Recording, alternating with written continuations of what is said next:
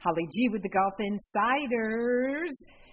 It was a big-time final round. After sleeping on the lead for a week, Patrick Cantlay walking away with the FedEx Cup title on Sunday and the $15 million bounty. And to break it all down for us is one of our favorites, Bob Harig from ESPN.com. Hi, Bob. Hey, how you doing, Holly? You were there, right down to the last stroke on 18. I guess we weren't too surprised to see it come down to a duel between Patrick and Jon Rahm. But, give me your overall thoughts and how this all played out. Well, you had a couple of the top guys here.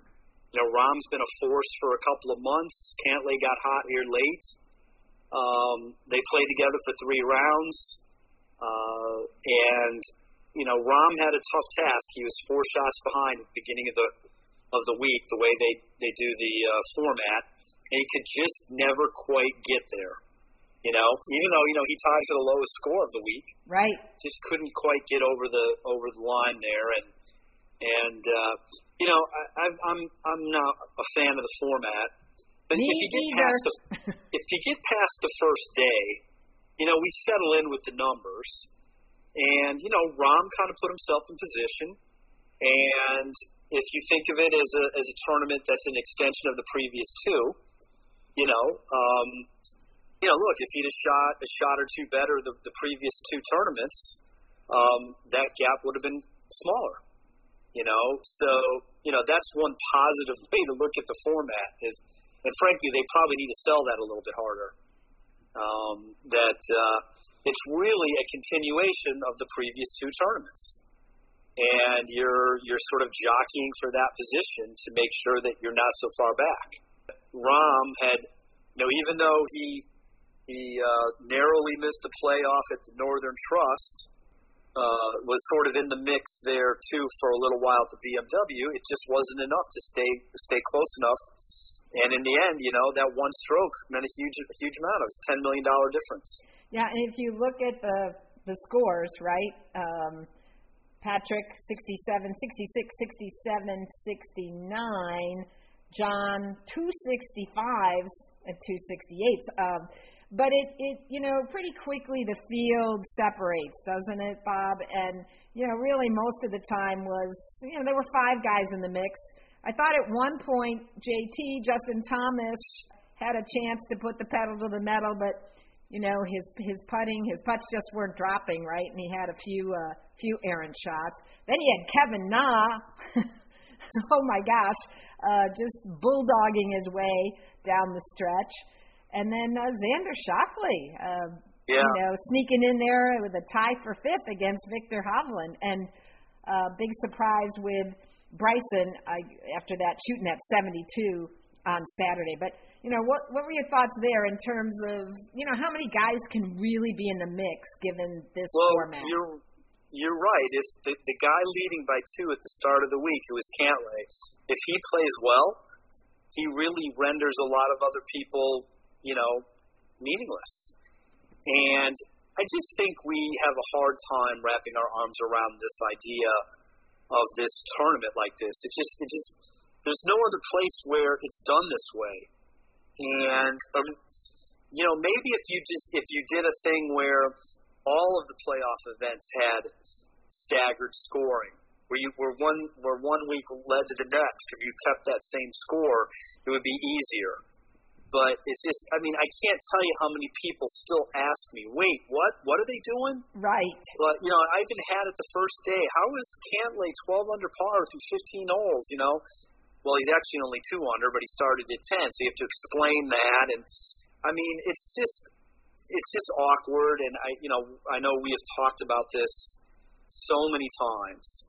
It's come up so many times. There's been an easy solution to this for them. Play the Tour Championship, and then have some sort of system where you pare it down to 2, 4, 6, 8, whatever number you want for one day for the FedEx Cup. Have a shootout. really, how was that any different than what we had on Sunday? We had now, of course, I would propose that you make them all even. I agree. But, you kind of had four guys that had a chance on Sunday. So if you play the regular tour championship, then you pick, somehow you decide who those four guys are, or six. And, one way you could do it is you could say that the winner of the first two tournaments is in that. If the winners of the first two playoff events are in, and then no matter where they finish, and then you take the top four after the points, subtracting the winners. And I just think it would be incredibly compelling. You'd have a chance for a guy to win a tournament who might not qualify if he was far back. I like it. But why they don't come up with something like that is just beyond me. I don't understand it. There's plenty of ways they can reward the players for a long season.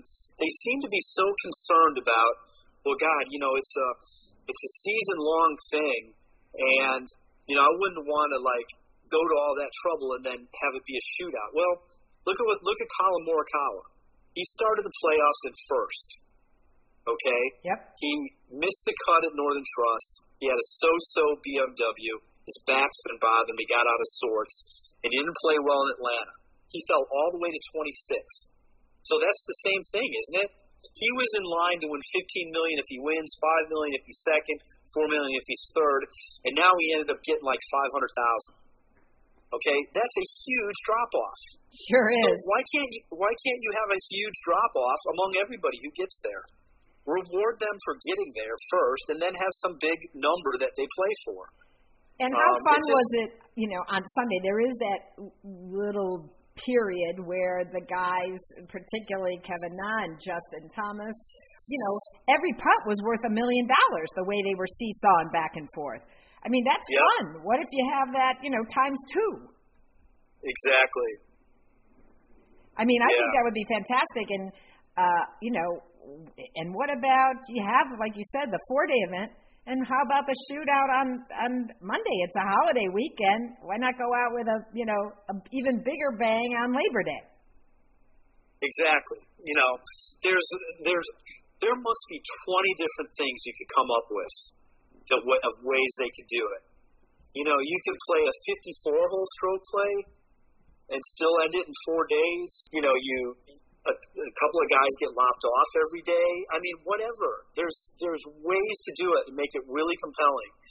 Instead, they go with this thing that ends up being really sleepy. Yes. The guys who don't play well the first day, who are especially far down the list, they've got nothing to play for really. And of course, there's prize money, but it really is, the difference is very small at the bottom. Like last place gets $395. Believe me, these are first world problems we're talking about. But I mean, like the difference between, finishing 30th and finishing 25th is really not a huge. I don't think these guys are grinding for that.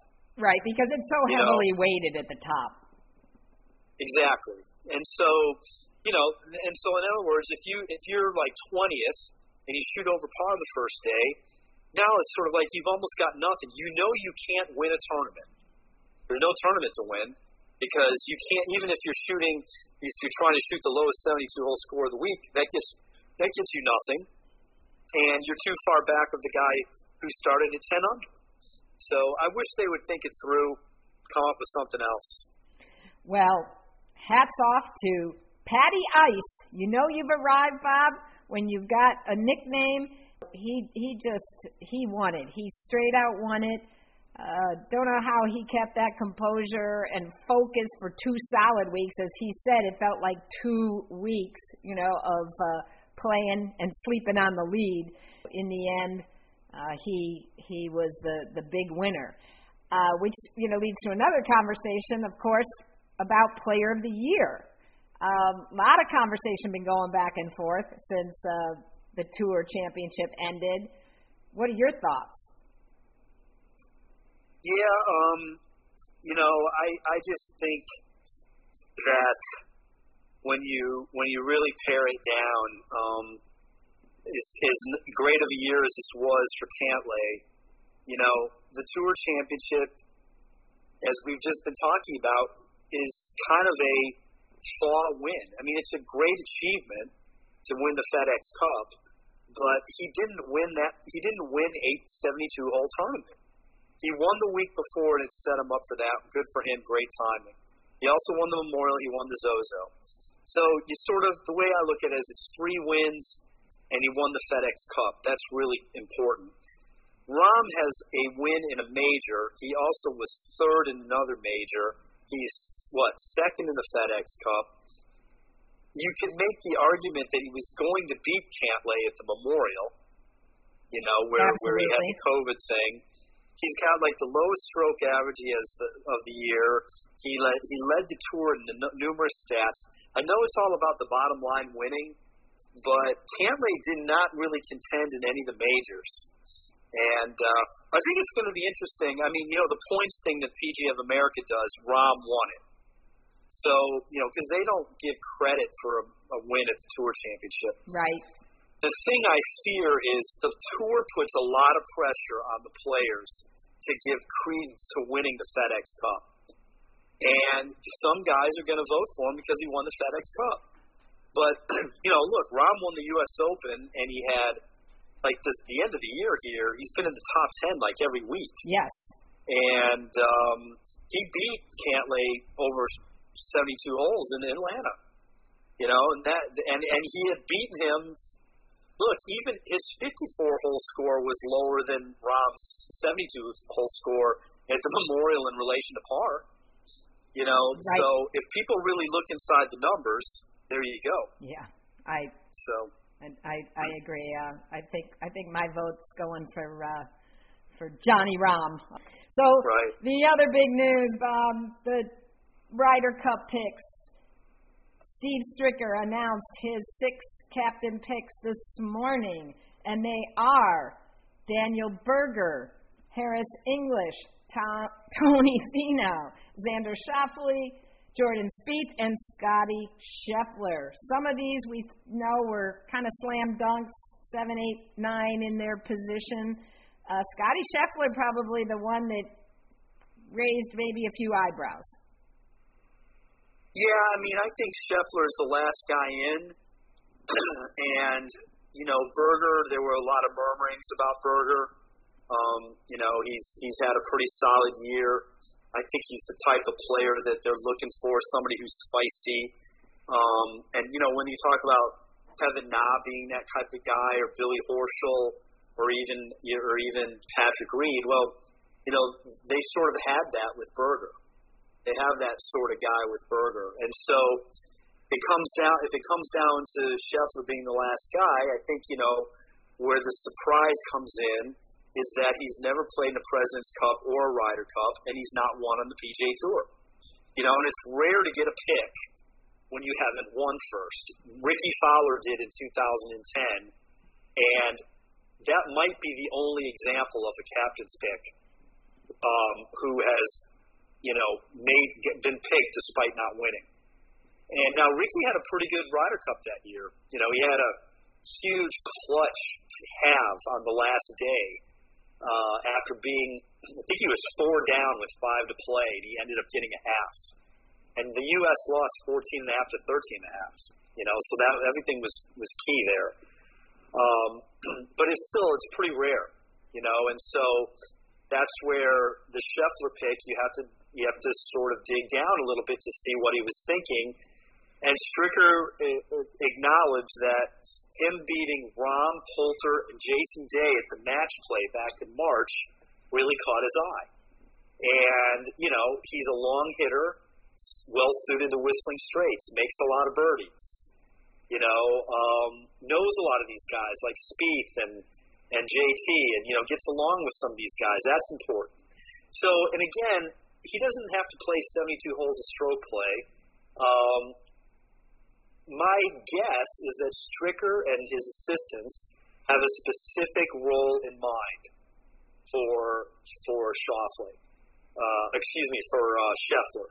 And it's to pair him with, I don't know who, but someone. In other words, we talked about this a few times. the U.S., I think, has gotten in this mode of picking who they think are the best guys based on how they've done over the last year and a half or 2 years, and they haven't thought through, well, who are they going to play with? And if you have picks, that's what you should use them for. I mean, certainly Patrick Reed or Webb Simpson could have been picked. They've got Ryder Cup experience. They've had their moments. Stricker must feel that he brings something else that can pair up with somebody. I certainly hope so. I'm going to be very interested to see how much he plays and who he's paired with. And again, sticking with a plan. I think Stricker has been around for a lot of this. His first Ryder Cup team was 08. He played in 10 and 12. He was on that, he lost that horrific one at Medina. Then he played in the President's Cup in 13. Starting in 14, I believe he has been an assistant. I can't remember if he was in Korea. But 14 on, he has been an assistant on every team. And then obviously he was the captain in 17 of the President's Cup. But 14, 16, and 18, he was a Ryder Cup assistant. I believe 15, he was an assistant for the President's Cup, captain in 17, assistant for Tiger in 19. That's a lot of watching what's going on. And I think he has come to learn the U.S. wings the pairings too much. Europe has pairings and they stick to them. They don't panic. They have their morning plan on Friday and then they have their afternoon plan, and they stick to it. And then they do it again on Saturday, and they might change something up, but it's probably planned. And they figure out a way to give guys rest, and they have certain teams that stick together. They've had really successful pairings like Stenson and Rose over the years. Last one was Molinari and Fleetwood. They stick to it, and I think the U.S. has that potential this time. And Stricker said today that they're going to have a practice round or two this weekend with all 12 guys. Right, at Whistling Straits. Yeah. Right. What a great opportunity to learn the course and figure out your foursomes.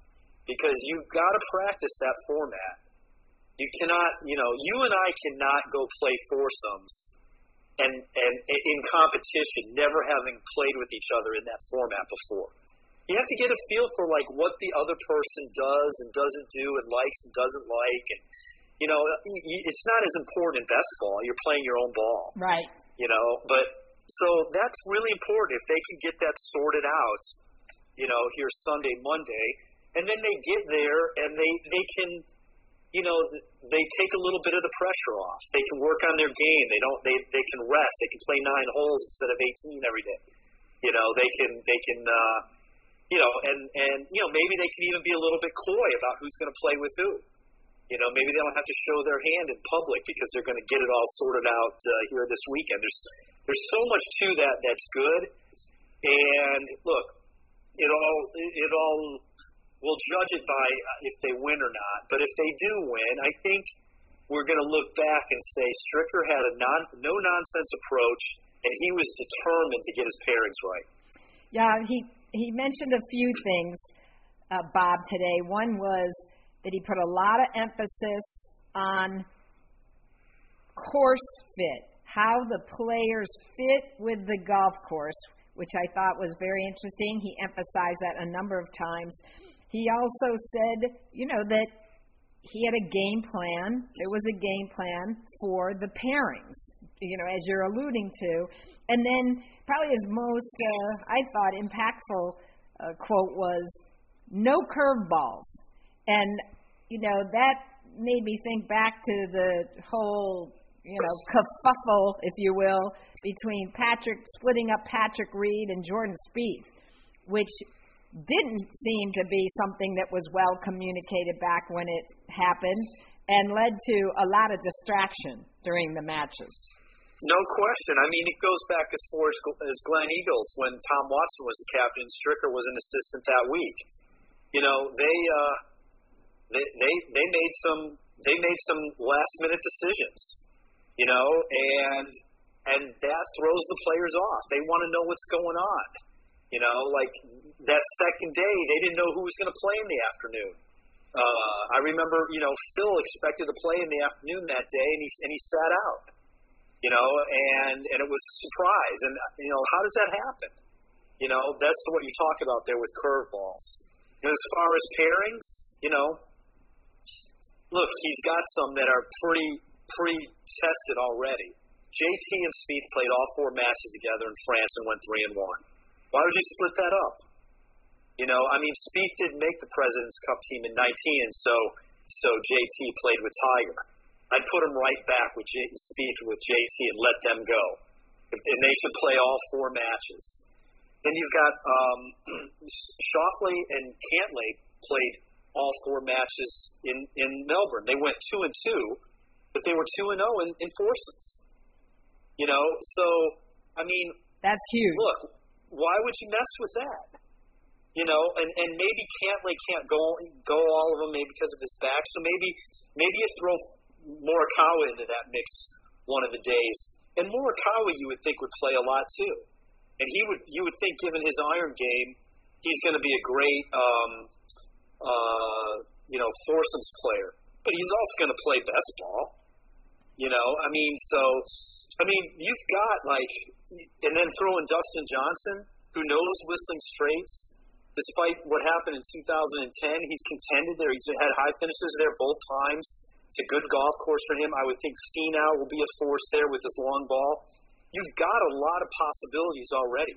So now it's just a matter of mixing and matching them. I'm guessing that, a guy like Scheffler and maybe Harris English, they're not going to play a lot. They're only going to play twice before Sunday. It might be the same for Berger. That's where these picks should really be about where do they fit. He played for a captain, Paul Azinger, in 2008, who won, and he won using the famous pod system that he created, where he put, various personalities together that meshed well and, had a lot of consulting from the outside on how to go about that, something I think, if I remember, they used in the Navy SEALs, right? And, by the way, anybody who's worried about the fact that we have 6 rookies on the team, 6 rookies on that 2008 winning team. And I thought this was another interesting statistic that Stricker shared. Rookies have gone 40, 29, and 7 in Ryder Cup matches, Bob. So, I think the new blood is good. I think it shows that experience is a bit overrated. And look, in terms of U.S., the experience has been losing experience. And look, I get it why they would have wanted to go and use Tiger and Phil and Furyk and Davis Love and whoever they all are back in the day, because they were our top players. Reed has a winning Ryder Cup record, but he's 0-7 in his last when he doesn't play with Spieth in team matches. He was 0-2 in France and 0-3 in Melbourne. So as gritty of a Ryder Cup player as we say he is, he wasn't exactly getting it done the last 2 times. And was always a difficult person to pair up. Yeah, and Webb's record, Webb could play with anybody, but Webb's record has been sort of, it's just average. So why not try somebody new? And again, somebody new who has no scars. And again, I don't think he's going to be asked to carry the team. Well, they talk about that all these guys clearly have won. They've won at a high level. But as we know, the Ryder Cup is a totally different experience. And for those new guys, when they step on that first tee box, Bob, we know, we've been there.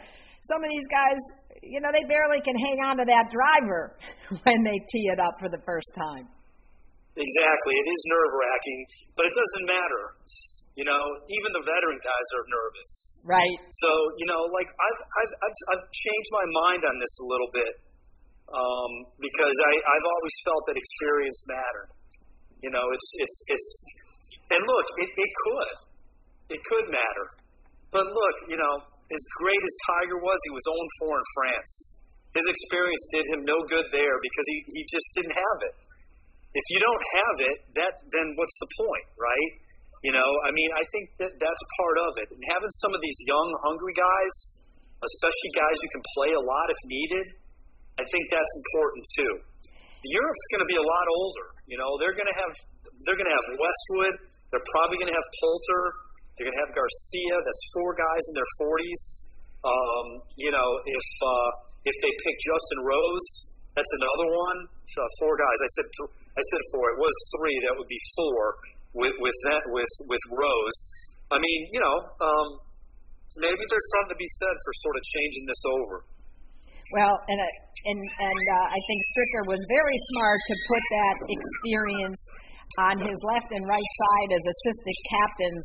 No two better, speaking of that experience in the team room, Phil Mickelson and Freddie Couples. So, he's got a pretty good support team who can be big leaders inside the team room when it really counts.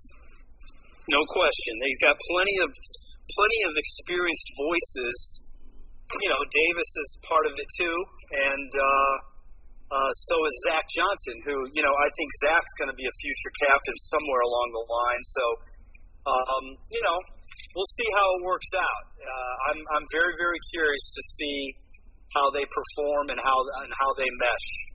Well, we've got 2 weeks to the Ryder Cup, and it can't come any time sooner for Captain Steve Stricker, who's had to wait that extra year, Bob, to make this big debut.